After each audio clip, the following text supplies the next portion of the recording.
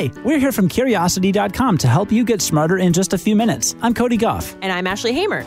Today, you'll learn about why smells trigger such vivid memories, why an ancient tree is changing our understanding of how trees evolved, and how you can find out if you suffer from imposter syndrome, along with ways to get over it. Let's satisfy some curiosity. Smells have a stronger link to memory and emotion than any of the other senses, and neuroscience may know the reason why. We touched on the link between smell and memory in the first podcast we ever posted back in 2017. But today, we thought we'd give a refresher on why smells trigger such vivid memories. And that was a long time ago. Yeah, we've been doing this a while. Yeah, it's been a minute. Smells get processed kind of differently than your other senses. When you see, hear, touch, or taste something, that sensory information first heads to the thalamus. That's like your brain's relay station.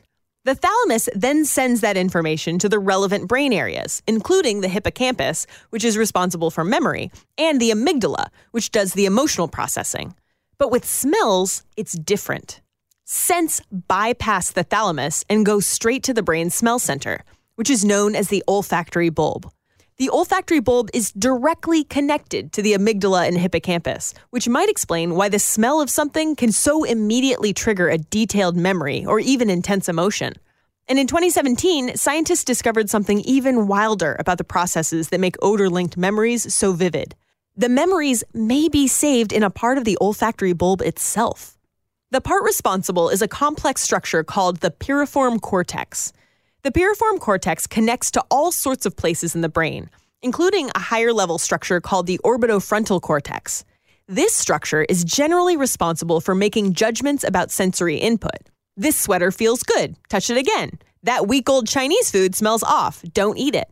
The researchers found that the piriform cortex is able to serve as an archive for long-term memories, but it needs instructions from the orbitofrontal cortex to let it know that an event should be stored as a long-term memory. So not only does your brain's smell center connect right to its memory center, but it also stores long-term memories in-house, which means that you should go ahead and take a nice long whiff of that old bottle of perfume or the paperbacks in that used bookstore.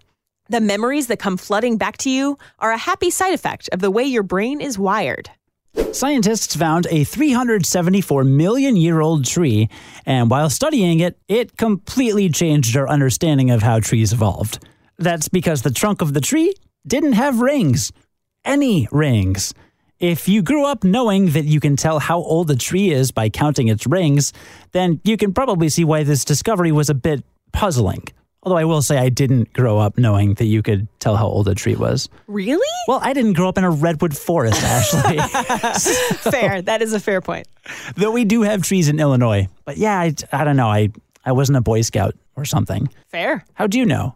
No, yeah, I grew up in a redwood forest. It was just kind of taught to me. Yeah. All right. Well, in May 2017, a team of researchers announced that the trunk of an ancient tree found in northwest China, that's the ancestor of modern trees and ferns, looks nothing like the trees of today. Now, tree rings, like we were talking about a second ago, are composed of a tissue called xylem that moves water from a tree's roots to its tips. In most trees, xylem grows in a single cylinder just under the bark. New wood grows on top of that, and the tree gets ever bigger in a predictable yearly cycle.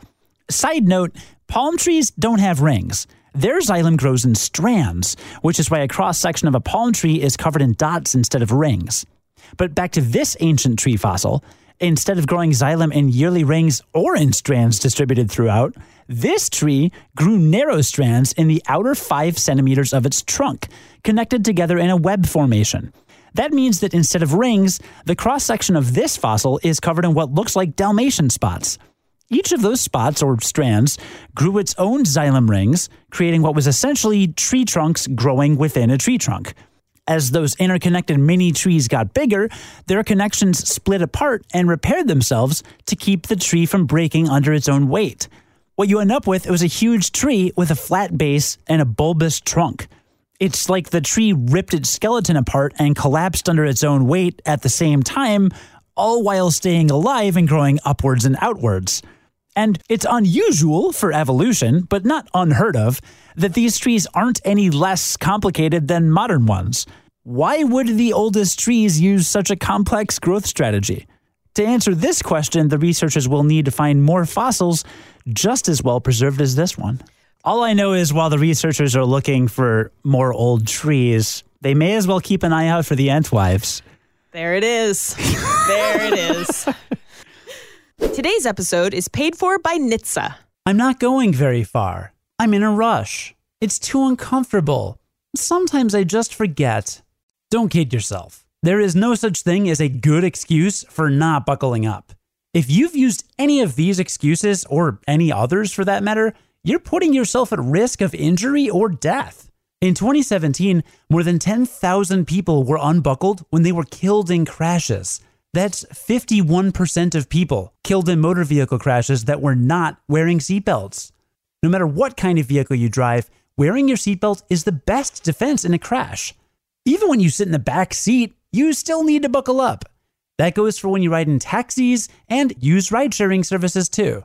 Cops are on the lookout and writing tickets, so why take the risk? In 2017 alone, seatbelts saved nearly 15,000 lives. So do the smart thing and buckle up every trip, day or night. Click it or ticket. Paid for by NHTSA.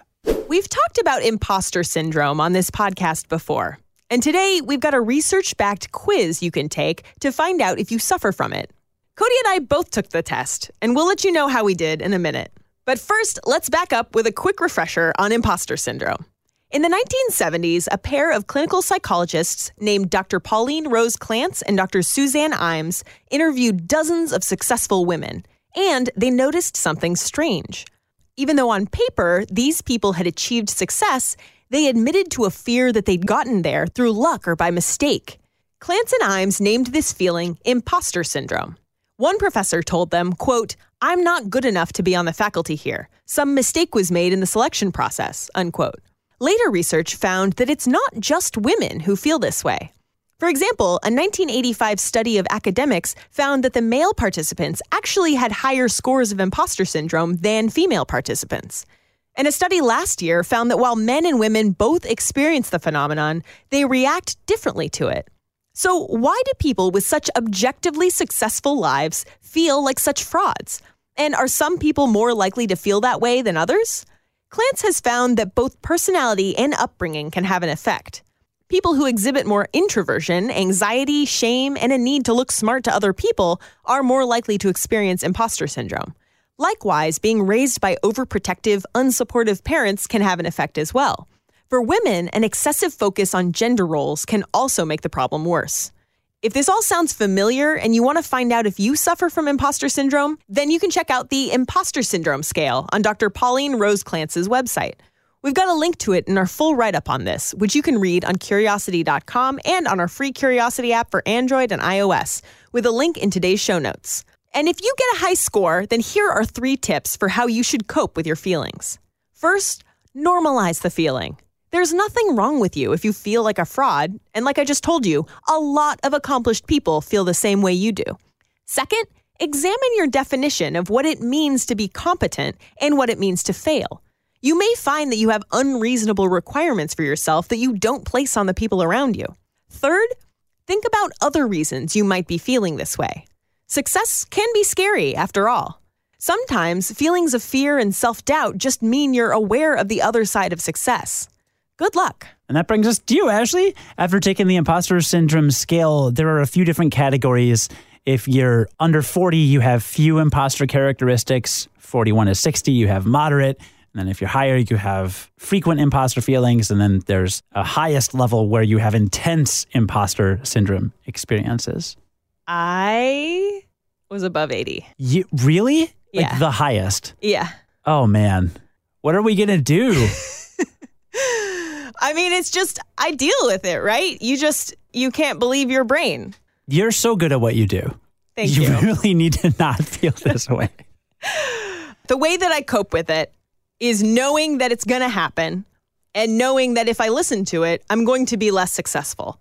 And then just not listening to it and just moving right along. Because what's the worst that can happen? I get embarrassed? Someone calls me out? There are worse things that can happen to you.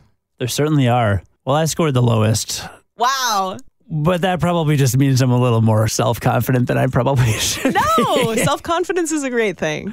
Read about today's stories and more on Curiosity.com. Join us again tomorrow for the award-winning Curiosity Daily and learn something new in just a few minutes. I'm Ashley Hamer. And I'm Cody Goff. Stay curious. On the Westwood One Podcast Network.